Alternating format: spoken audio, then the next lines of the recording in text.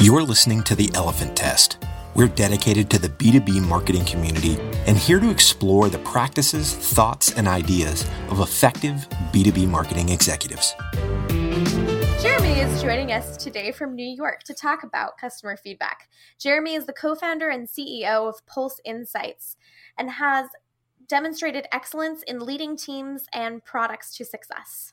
Thanks for joining us, Jeremy. Thank you. So, Jeremy, to start off here, can you give us a little information on your background, kind of where you came from and how you got into this business? Yeah, sure. So after business school, I went to American Express, and it was supposed to be a 2-year stint. The 2 years turned into a 6-year stint. And the reason why it turned into 6 years is because it was an amazing part of my career. I learned a ton, and I met a ton of amazing people to teach me the ropes about how large enterprises work. And when I left, I actually left to go to to run sales and marketing for a startup. And I thought I was only going to be at Amex for 2 years. And so I was 4 years late and just had to get out. Otherwise, I would have continued to be a company man at Amex, which is not really what I wanted to do. And that set me on the path towards entrepreneurship. So at running sales and marketing, turns out the company didn't work, but it did provide me the platform to create my own product. And that was called Uber Tags. And it also created, or at least helped me label the thing that gets me out of bed in the morning. So I love building things. That is the thing that gets me out of bed in the morning. And that's always been the case. But when building Uber Tags, the product, it really solidified and sort of put words to it. So what was the year, UberText? What was the year for that? When did that start out? That was in 2010. 2010? Okay. Because if you were in the late 90s, Uber and Text, I mean, that would have been huge. Yeah, right. Have both of those. That's funny. So that was 2010, and I ran that. It was started off as a side project. It was all only meant to be a side project. But as more and more clients came on, I realized that it had more legs than my day job. And so I wound up leaving doing Uber Tags full time. And eventually, other players started to come. We were one of the early players in the space, but eventually other major players like Adobe and Google created their own competing products. And around the same time, another company, X+1, called and was interested in the space and wound up buying Uber Tags. And that was also an amazing experience because I got to learn a different industry, which was ad tech and MarTech, and led a product team there while also creating Pulse Insights. I've been working on Pulse Insights since 2013. Have 2 co-founders, and we've been doing that since then. Nice. I wanted to clarify something. I got a note from my producer that it's text, not or tags, not text. I was saying Uber Text, and they said, no, it's Uber Tags. Yeah, Uber Tags. Just really quickly, just because I'm curious, I know that's not really pertinent to our discussion, but what is Uber Tags? I'm really curious. All right, so this goes back to Amex and how awesome it's been for my career. So it was a huge tag is a code snippet that you place on a website. And it was one of my big pain points when I was at Amex. To give a couple examples, we would put a marketing tag, like a double-click floodlight tag, on our site, and it wound up having a page speed impact. And our technology team would just rip it off because they would get reports saying that our site was slow. And then we would lose tracking. And then, it was constantly a pain point. And it was one of these things where we just said there has to be a better way. And it was, so effectively we created a system that made it very easy to know what tag was where, very easy to deploy new tags without having to wait for a code release. And it also helped the tags load faster. So I want to get kind of to Pulse Insights as soon as we can here, but interested in this still. Was that an idea you had from Amex, or was that a startup that you joined that was just related to issues you'd had at Amex? It was an idea I had from pain points at Amex. Mm-hmm. Yeah. So you didn't join a startup, you kind of created a startup. Created it. And it started as a project. It was just sort of something that I thought needed to happen. I didn't know if there was a business there. So many businesses seem to be created that way. People are working for a big company, they have an issue, and they say, now I'm going to go start a business that kind of fixes this problem. Well, and that's still a very legitimate problem. I think we still have that problem. So, that shows that 7 years later, it's still a valuable product. It's still, and they're still, of course, I don't own it anymore. X Plus One bought it, and then Rocket Fuel bought X Plus One, and now Seismic bought Rocket Fuel.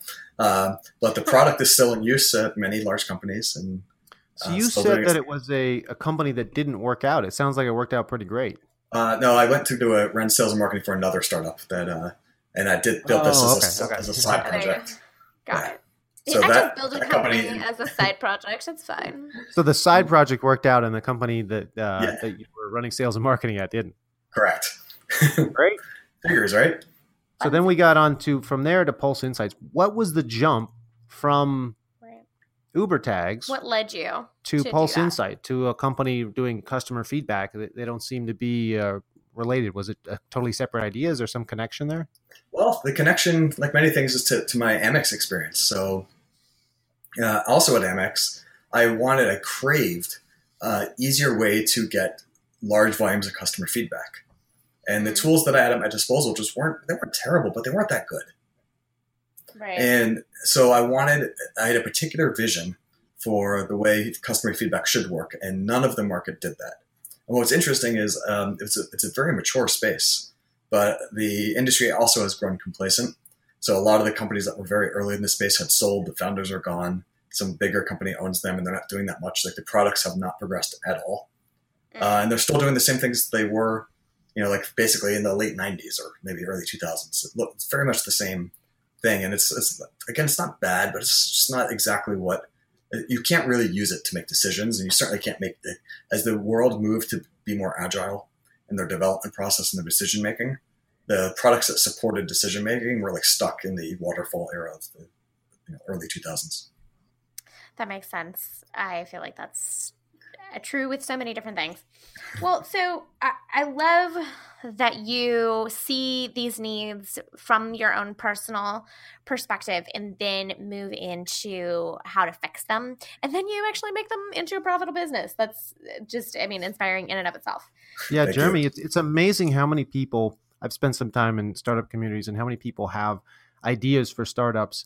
And one of the first things I remember looking, kind of analyzing other people's startups when you go to pitch events, stuff like that, and saying, oh, that could work, that's not going to work. And one of the biggest things wasn't, is it a good idea, but the person who's pushing this, do they have any connection to the problem, to the idea? So many people seem to have ideas that are out of their area of work. That's true. Just, they were watching a commercial and they got an idea or something like that, but they work in the telecom business, and this is an idea for bridge construction, and you're just like, they don't have anything to do with each other. You need to work on stuff that's in and around the area that you're currently working. So it seems like the things that you've been doing are all kind of they're offshoots from your personal experience. Yeah, very closely related. And it doesn't mean that's not possible to have a company outside your area of expertise be successful, but I do think the probability gets lower the further you get from your expertise. Yeah, that's the thing. It's the probability. You could still pull it off, but the odds that the idea is even something that somebody else hasn't already fixed and you just don't know it are so much smaller. Well, so it sounds like in these cases, you were your own customer feedback, and you took that customer feedback to to go do something with it. So, you had the perfect customer feedback leading into the problem. Yeah, you could trust it. Yeah, we actually, in both cases, we did talk to customers. Our product didn't exist yet, so we couldn't use our product to talk to customers. But we did do a lot of research, and really, it's the conversations went, well, we see the world like this, but we don't know how repeatable this problem is. Is this problem unique to us, or do you have it too? And we tried to word things in such a way that we're just looking for affirmation, but rather looking to see whether people would open their wallets if this problem could be solved. Right. So not only do you have this problem, but what's it worth to you, kind of? Willing to pay for it. Yeah.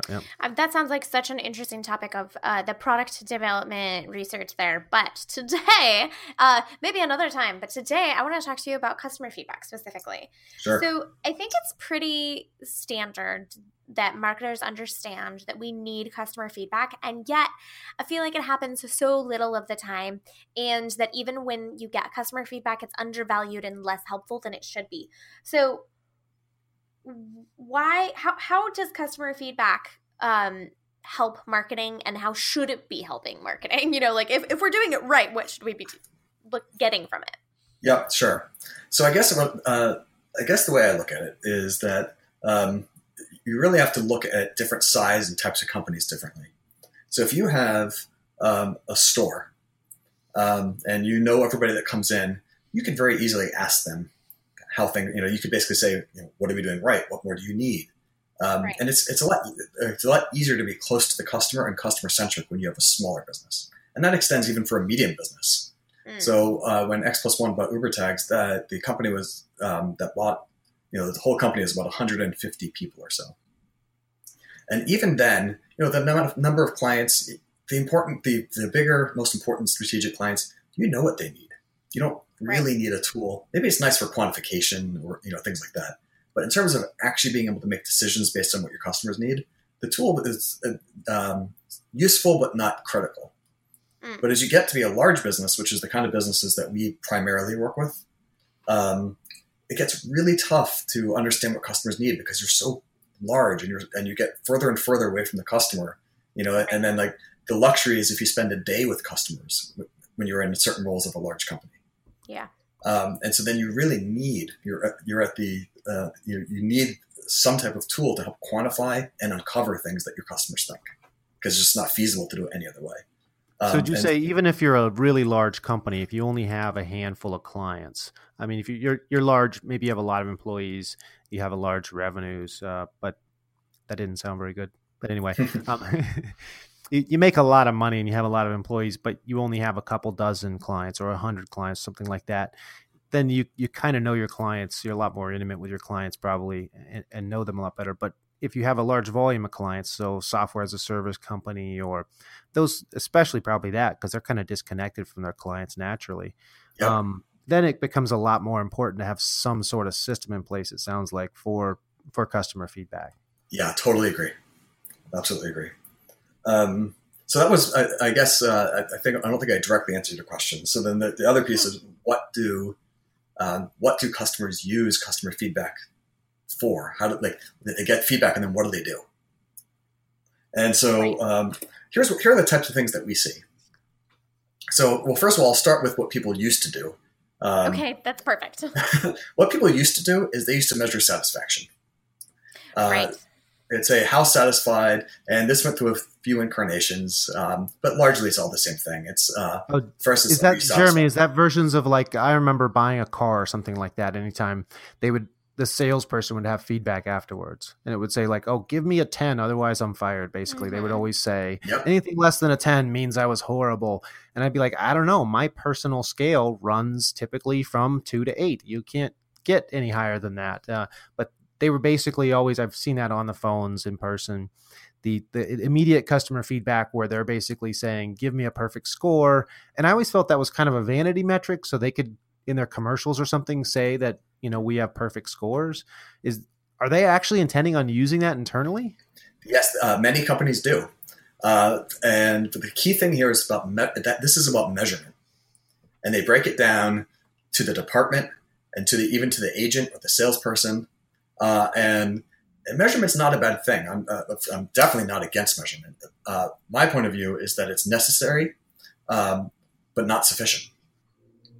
So if you think about it, getting it, first of all, in their case, it's gamed. The reason it's gamed is oftentimes companies tie compensation to their scores, or they just don't want to be on the list of low-performing, salespeople, agents, et cetera, departments. Yeah. But my issue with it, why it's necessary but not sufficient, is that it's my analogy is that, let's say you're trying to lose weight. It's like stepping on a scale. You can see what you weigh. But it's really difficult when you step on a scale to know what you should do. You just know that maybe you weigh a little bit more than you want. Right. And the thing is that most people in most of their jobs want to do whatever their role is at a company. They want to do their job better. But they need the information to make a decision that impacts their role that they can control. And just measuring about how much you weigh isn't really that helpful for that. You're basically like, okay, well, I wish I weighed a little bit less. But when you, conversely, if you change, like to continue the analogy, to something like MyFitnessPal or a recipe book of healthy cooking, those are things that you can control day to day. Those are tools to help you control things day to day, so that when you go to step on the scale, when you go to measure, things look better. So the people that run parts of businesses day to day need information to make better decisions today. They don't need to know that smart scale kind of. You need a smart scale that's going to tell you like, hey, we just checked out your steps per day and your diet, and you need to eat more vegetables, less ice cream, and do some walking there, buddy. There you go. Instead of just getting away. But eggnog is starting to come out. Yeah. Yeah. We know it's the holidays, but stay away from the eggnog. Yeah, exactly. I know it looks good. Hands off. No, but so our approach to customer feedback is to. It's not that you can't measure. You should know where you stand. And if satisfaction is declining, you should know that. Right. But more importantly is if somebody controls user experience, they need to know what people think about specific parts of the user experience. And this is sort of the piece that Pulse Insights fills. In the old world, you can go out and go to a focus group and spend, $50,000 and talk to 12 respondents. Right. Yeah. 12 unemployed people that wanted to get paid to be in a focus group will tell you how to run your business. Yeah, I mean, focus groups. It's not. There's no bad tool. They're good for what they're good for. But it's 12 respondents, and the good part is you get to go in depth. But the bad part is you have 12 respondents, and you don't really have a cross section of what people think about something very specific. And what we do, our approach, is that you need a channel to be able to ask people and get lots of feedback. Thousands of responses about what people think, what they need, what they're missing, how they'd use this. Is this more valuable? And if you had that, then customers can be far more customer-centric. And if customers are far more customer-centric, they're going to win in the marketplace. We make that direct linkage between if you can ask the kind of questions you can ask in the way that we ask them, you can win in the marketplace. So you said like if people only have a handful of customers, they don't need necessarily a tool to get feedback because it's such small volumes anyway. They can get that pretty easily. And then if they have a larger number of customers, that's when you kind of need some sort of system in place to collect this stuff. What percentage of customers would you say people would want some sort of direct feedback from in order to make useful decisions? I mean, if you have 100 customers, do you need to know the thoughts of 50 of those or 25 or what's a good percentage regardless of how many customers you have? I see. Yeah. So that's more of an art than a science, I believe. So especially if you're dealing with 100. So you might be able to say, and like somebody that is really familiar with their business might be able to know that certain clients are similar to other clients. And if you ask them, then they could effectively represent a small group of clients. And so in one case, you might only need a small number of, small sample, if you will. And you can have a pretty good sense that you're getting the beliefs of a cross section of the business. So it's kind of, you need a percentage of client types. You gotta silo them up a little bit into specific types of client. And that's where the art comes in. And if you have no idea, then you should probably, sample more so that you have a better sense of what people think overall. The other thing with our approach is that, in the old days of surveying, the way it worked is that you would basically invite, a decent number of people, but because it's not a very attractive proposition, you would basically get a really tiny percentage of people that would be willing to take a survey. And kind of a self-selecting crowd too, right? Yes.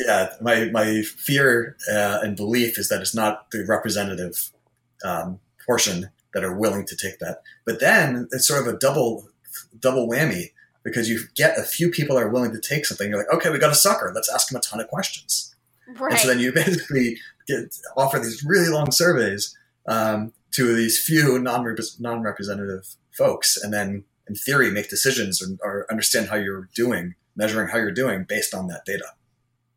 And so we didn't like that approach. So our approach is sort of the exact opposite, turn that on its head, and basically ask a different question, which is, let's just say we asked one or two questions, but those questions weren't static, like would you recommend us to a friend, but rather they were actionable and asked in such a way that people wanted to answer, and without interrupting them, without interrupting what they came to do, in an email or a website or an app. Now, Jeremy, this sounds dangerously like it's going to take somebody that knows what they're doing to run these conversations. I feel like most kind of customer feedback things are run by a call center somewhere who doesn't even know what the company does that they're doing the survey for. It seems like you need somebody who actually knows kind of where to go and what they're talking about for this. Yeah, yes and no. We like to put the power of the tool in hands of different teams that only know, presumably, mostly know about their team or what the things they control. So, for example, a team that runs UX would probably ask UX-related questions. A team that runs product would probably ask product-related questions. And so every team obviously will have the expertise of their team. So the ingredient that's necessary is not so much expertise or beyond what their job, but curiosity. Teams that are curious get a ton of value because they want to know what the customers think. Basically, the questions are being created by the people with the expertise, and then it's being handed off. That system of questions is being handed off then to people to go out and collect the information. Yeah, well, in our case, companies, people that have questions can go into our system and say, I want to ask this question when somebody logs on and visits this page and looks at this part of the page. I want to ask this question. Okay. And business users can do that. So our company provides software. We're not necessarily involved to configure and ask the questions. We provide the tool so that curious companies can understand what's in their customer sets. Right. So they'd have an account basically and be able to give access to different departments to just go in and say, at this point, ask this question of people, something like that. Yep, exactly. Okay, I think I'm getting ahead of things here a little bit and just kind of getting into your product specifically. But so we were kind of going, I think we've covered how people used to run things, and then we've gotten partway into here how your system works and how you guys run things now. You were talking about the creation of the questions. Sorry, I just kind of wanted to reboot back to where we were here. Yeah, sure. Yeah, so I guess the part that I hadn't answered is that the types of things companies are asking are around user experience. Could you find this? Was this easy? Was this what was expected? Did you notice this? So kind of user experience type things. Sometimes it's around marketing. So which of these things is most important to you? Is this thing valuable? Did you understand this benefit? So conversion rate optimization. Is anything preventing you from purchasing today? What types of things, are you considering? How early, where in the stage, where in the process are you? Some more marketing type questions, conversion rate optimization questions. Sometimes it's more business decisions like, hey, we're considering building this thing. Is it valuable to you? Let's get a lot of data from users and find out that people would value this thing before we actually spend months and months and months and maybe millions of dollars building something. So you're saying there's feedback in here, but you can also, it sounds like it kind of crosses over what you can do. You have customer feedback, but then you have kind of marketing research type questions, and then market research questions as well. So it's about what was your experience like, and then it's about what would you like to see, and then I'm missing one of the three there, I guess. The marketing part, I guess. Did you understand this? Did you understand that type of thing? Yep. Okay. So you kind of blend it all together into one series of information collection machine, I guess. Yeah. From our perspective, it's just understanding whatever you need to ask of your users on a variety of topics. The topic is, agnostic to. The thing that we're passionate about is incorporating what customers think into business decisions that you make every single day, regardless of function. This is so helpful and so interesting. Thank you for sharing a little bit about it. We're going to take a really quick break, and then I want to ask you about specific questions and how this information should be being used as us as marketers. So we'll get back to that in a minute. Our episode today is brought to you by Engagio. If you're thinking about ABM and not sure how to start or which plays to run, Engagio just came out with a new playbook for marketers, featuring 16 plays that have been tested in the field to get results. Check them out at engagio.com/orchestration. All right, this is Sky Cassidy and Alicia Garvalia. We're back from break and with a Jeremy Beeger of Pulse Insights. Did I get your name right there, Jeremy? I always mess that one up. Nope, you got it. All right. Okay, so before the break, we I had wanted to ask you about specific questions. You at one point said if you're asking questions that people want to answer. So how do you ask questions, or how do you define a question that people want to answer instead of these long questions that maybe people don't? Yeah. Okay. So when people ask questions, one of the things that we measure as a metric of relevance is response rate. How many times do you ask the question, and how many times do people respond? Okay. And one of the fascinating things is that we sometimes ask on the exact same pages, i.e. of the exact same audience, in the exact same display, it looks the same, in the same format. Mm-hmm. We'll ask a handful of questions, and the response rates of these questions would vary from a minuscule 2 or 3%, which, by the way, is still like 6 times the industry average, to like 50%. Wow. So huge variations in response rate. And what's the one thing that changed? Jeremy, you're like ABCD testing. Yes. Specific feedback. Yeah. Nice. And so imagine 50% is an outlier, so is 2%, but let's just say 3 to 15% is a typical range in this scenario. Okay. And I think that was about the range in this case. So think about that. That's 5 times 500% difference. And the one thing that changed was the question that the company wanted to ask. Right? In some cases, are these variations of the same question, or are these just completely different questions? Completely different questions. Some of them are theoretical and might only have a couple of responses. Some of them might require the user type something in, which has a higher sort of friction load. But the point is that what you're asking has a huge impact because people want to share certain things and don't want to share other things. Or maybe in some cases, it's not what you're asking, but the way you ask it. I.e., does it feel easy? Does it feel like you're going to do something with this information? Is it going to be is there some type of payoff? Are you going to make a different decision? Am I going to get some benefit, maybe eventually, out of it? Right. Or some things people are passionate about, some things people are not. But it's just nice to see that 500% difference, and some of that is in our control, meaning like the way you ask a question can make a huge impact. Some of it is just the underlying topic might be interesting or less interesting. So have you found some tips that are just kind of general across the board, like you just said, for instance, if you have to type in a response, so it's an open-ended question, that you find that you get less feedback, or things like that? Yeah, sure. So we have found that simpler, informal language that doesn't sound like market research, but rather needs to obviously fit within the voice of the company, but simple language, asking a specific question. And if it can be boiled down to a small number of options, like a yes, no, or A, B, or C, that helps. So those are some of the things that we've learned. And yes, we have seen that if you are asking a user to type something in, that understandably comes with a lower response rate. But it also gives you some nuance and contrast. So there's pros and cons.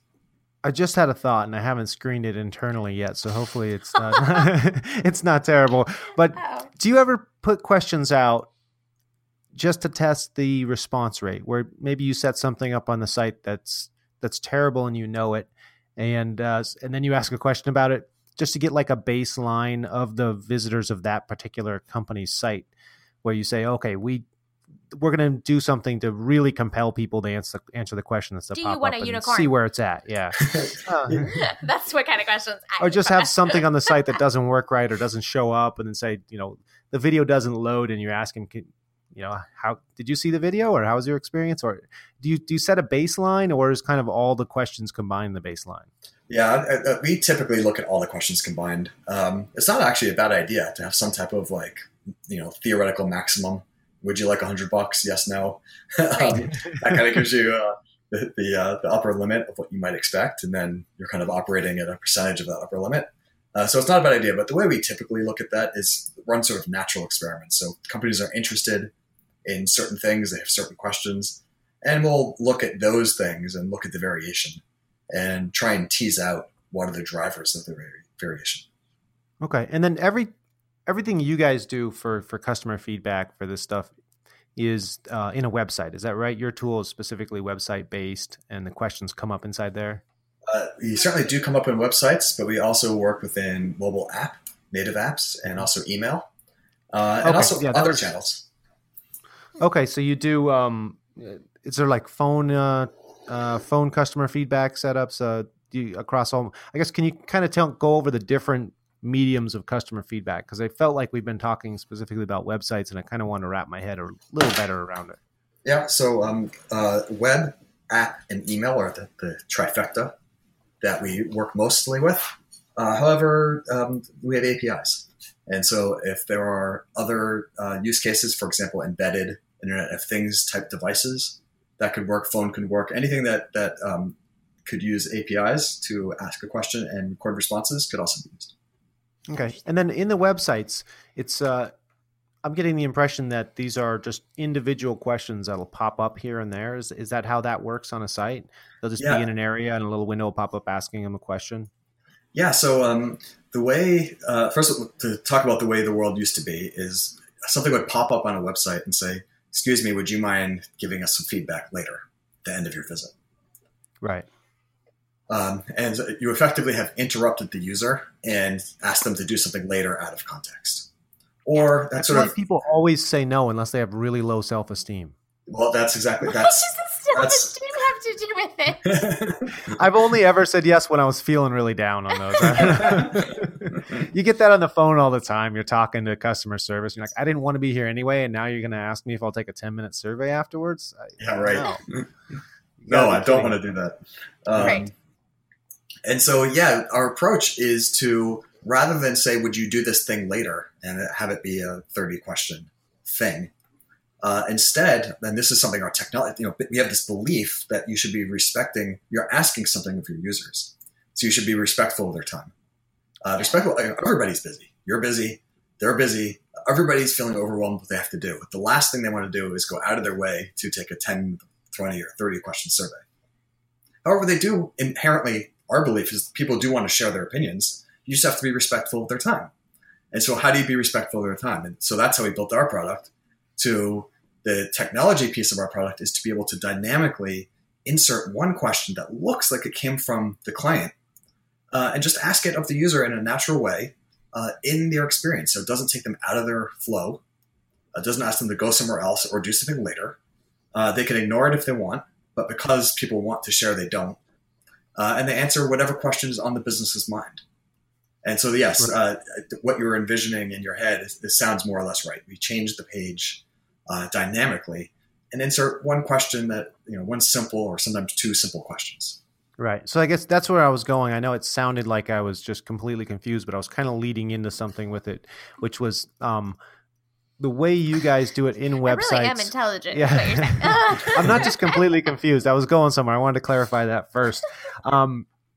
Is there some sort of threshold, or what is the threshold of how many questions you can ask somebody? Because, I've seen even on our own website, we're fighting with a live chat function at the moment because it keeps popping up. And and it's annoying for us. It must be annoying for our clients as well. It seems like, if there are any listeners out there who have an awesome live chat, please let me know which one it is. Yeah, we're sorry too about if there's any visitors out there. We're sorry about ours. So it seems like there's a kind of this annoyance level that you've got to stay below. Like you're saying, you don't want to ask them to answer 20 questions now, but you also don't want to ask them to answer 20 questions throughout their visit on the website. So how many is too many? Yeah, what's too many, and how do you kind of control that? Yeah, sure. So this like many things is an art. But our general approach is that you don't want to ask more than one question per visit. And you don't even necessarily want to ask one question each visit. Right. And if you have traffic levels, like, again, we work with a lot of large clients that have lots and lots of traffic. And so you can get plenty of data asking only one or two questions at a time of a user and then letting them rest. And then maybe a few visits later, asking another question. Nice. Oh, another question that shows I haven't used your tool before, but that's fine because this I use it all the time. This is for the listeners. I'm sure they're thinking this. So you put out a question, somebody answers the question, and then they ask a question. Because you're saying the question's coming up as if it's somebody, they think the website itself is asking them this, or somebody on the website, almost like a live chat.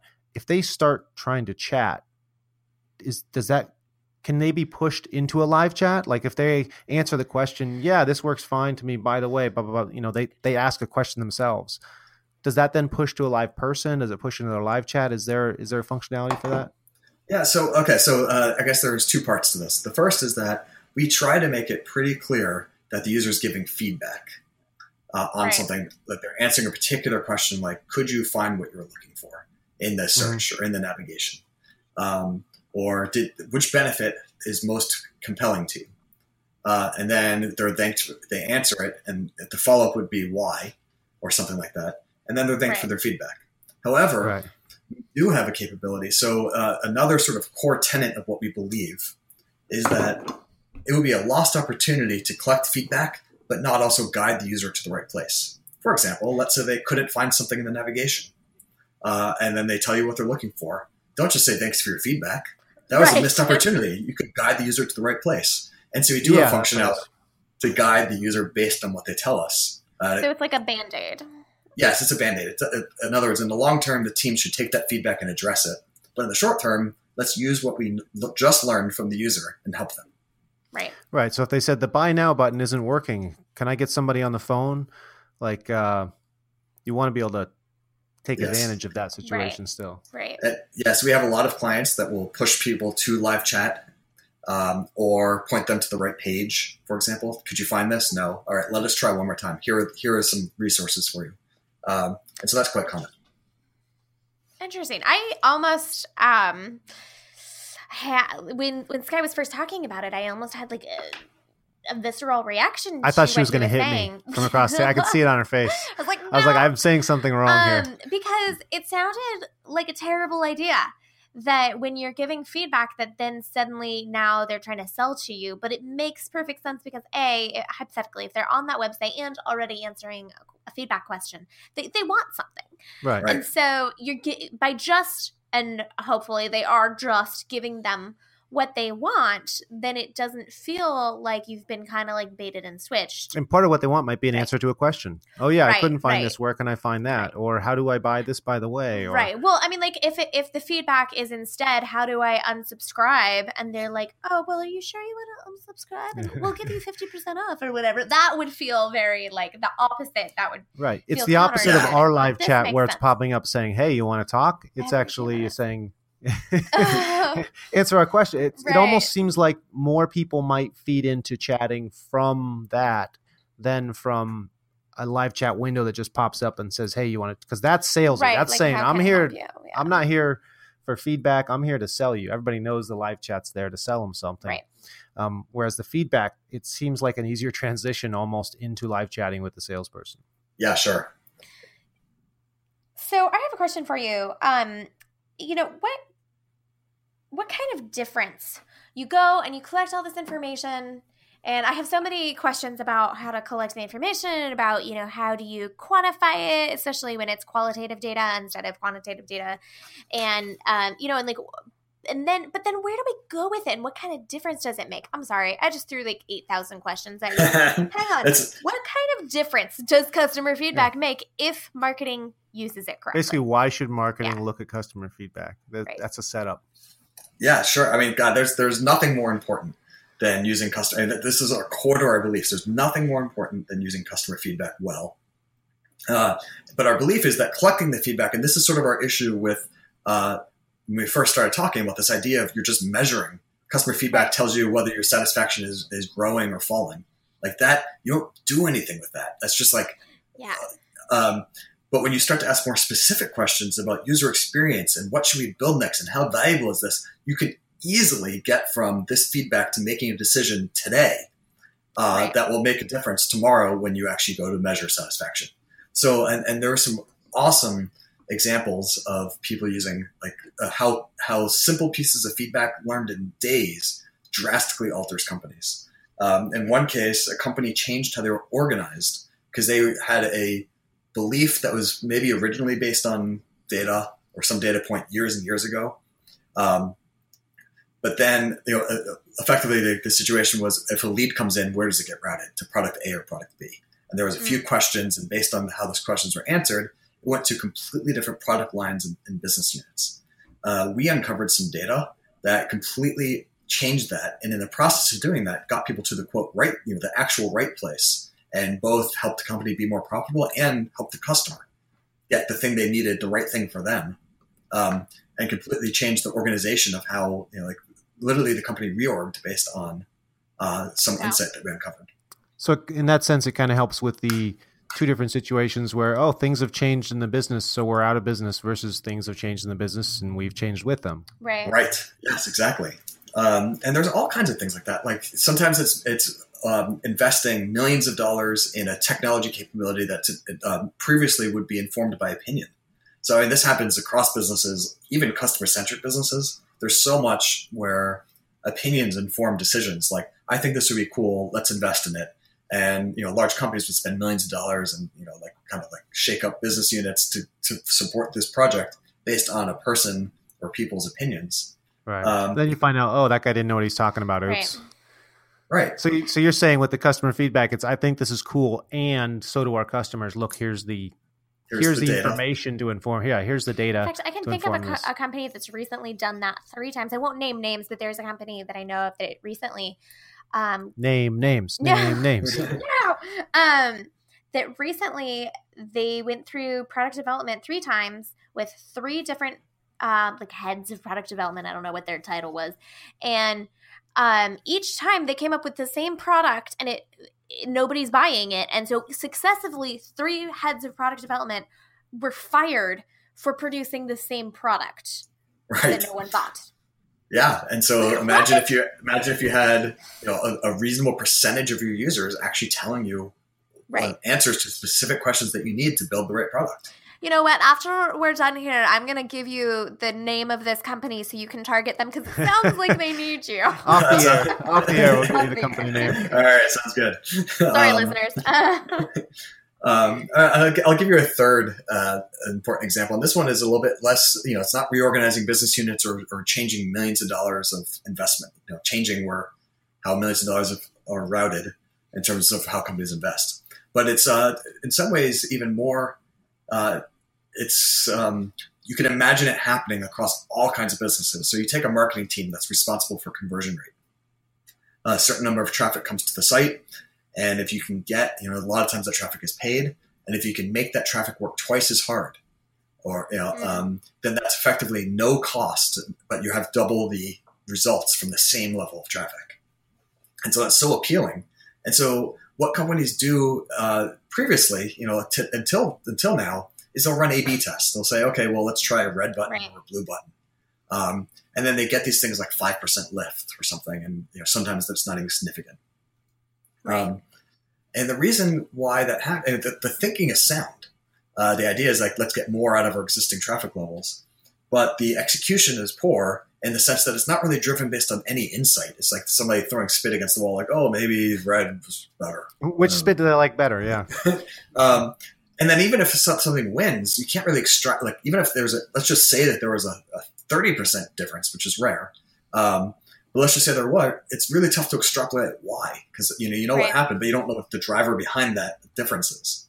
And so a lot of companies are using Pulse Insights to really get inside people's heads about why certain things matter. Why are they not converting on mobile? Is it because they're not ready, or there's friction? Why are they picking this product over that? Is it because we explain the benefits better? Or, and so when you understand the why, then you can design tests that are actually will move the needle. And so it's almost like the peanut butter and jelly of conversion rate optimization is one measures the result and allows you to actually execute the test. But in order to actually have something of value, you need the insight to actually create a test that is likely to move the needle, not just do something stupid like a red or green button. I've been hearing that question or that word a lot lately, Jeremy, and it seems like it might be one of the most important words in the English language, the why question. I think just our constantly last coming up. guest said, was that our last guest? A couple guests ago. Charles Rogel? Who was it? Nope. Jamie Crosby, I think, said if you know, the bigger the why, the bigger the try. And then I think multiple rhymes of our too. guests, That makes it even better. better. Right? Oh my God. I know. I Multiple of our guests Yeah. have been talking about the why. And if you can understand, I think another one of our guests was talking about employees. If you can know their why, then you can motivate them to actually be more productive for you. It might be the most important. I remember going back to like high school biology class or something, and they give you these questions you have to work out, these equations, and then taking forever on them, trying to understand the why of it, not just memorizing the equation, Not just but the X. if you understand why each thing's in there, everything Come on, works that out was so much funny. better. Nobody got that. It went over my head. I just got it. Not bad, I guess. But sorry. Staying off topic a little bit here for a second, I was reading these articles over the weekend, I don't know, just recently about a self-driving shuttle in Las Vegas that they were testing out. And I read one article and it said, this shuttle, it started up and people got on it, and within the first hour, it had got into an accident. I saw that article. Yeah. And I remember reading the article and being like, okay, why? I was like, this is journalism. I took a journalism class in college. I remember like there's 5 questions you're supposed to answer, and you've answered like one of them, maybe. This doesn't. Your article's over. You're done writing. And then I saw another article from a different publication within a couple hours popped up on my phone. And I was like, okay, I'm dying to know. I'm not going to spend the time going researching, but what happened? The what also. They're like, okay, I know it got in an accident, but how? Like there's all these 5 questions that weren't answered here. Right. Why did this happen? And that one finally said, how and why the accident happened. And the ultimate thing everybody wants to know is, was the shuttle at fault? Yeah. Right, yeah. And it's like, how can you write this article and not say that? Like, you have to know why things, and I guess that's not even, I don't know, it just wasn't answered in there. The why seems so important and everything. Like you can't get up and explain something to somebody or teach something without teaching the why. Well, if you think about it, companies in the last 5 to 10 years have gotten so much data that they previously didn't have access to. And the thing is that it sometimes lacks context. Mm. You have all this data, like, for example, 5% of people that land on this page wind up converting, but you don't know why. Yeah. And so you're in some ways the access to data created this lack of context of, well, I see the data, I see what's happening, but what am I supposed to do about it? Right. You have to have somebody who understands the business and the data enough to put them together and make some useful conclusions, I guess. Right. Or has the ability to ask questions of your users to ask why. That makes so much sense. I love the knowing the why. And and I think that's so key to market research, to marketing research, to all of what we're doing. And I hope that our listeners take that away. I hope that that's one of, even if you don't listen to anything about customer feedback, which I hope you do, I hope that understanding the context and the why, you can take that and extrapolate on that, because I think that's huge. Great. All right, I think we're coming to an end here, Jeremy. Thank you for being on the show. We had a great time talking about this, about customer feedback. I think we'll invite you back on again sometime to dig into even more. We touched on the basics. I think people understand what your company does, where you guys come from when it comes to customer feedback. I'd really love to dig in some other time on specifically marketing and customer feedback. I know this is a B2B marketing show. We did a lot of setup here, but maybe another time we'll really dig into some specifics in B2B marketing. I think Alicia has a couple things to run over here with you and your company. So guys, Pulse Insights is a fantastic company, and Jeremy has been so fantastic at if you want to go check them out, they're at pulseinsights.com. Pulse Insights helps companies make better decisions by asking customers what they need and want. So if you feel like that's something your company needs, go check them out. And if you liked our podcast, please subscribe. And if you have any questions or comments, email us at elephanttest@mail.com. So, Jeremy, anything else you want to throw in here at the end for us? No, thank you for having me. Thank you so much. And we'll have show notes on the site on this. And then we threw your site out there, right? What about Twitter? You can find Pulse Insights on Twitter at Pulse Insights or Pulse_Insights. And you can email Jeremy if you have questions for him at jbeeger@pulseinsights.com. Excellent. Thanks for coming on, Jeremy. Thank you. A quick word from our sponsor. Effective marketing starts with good data. At Mountaintop Data, we are experts at developing and maintaining high-quality marketing lists. With tens of millions of highly accurate records and more data being added daily, we're sure to have the contacts you need. Learn more at mountaintopdata.com.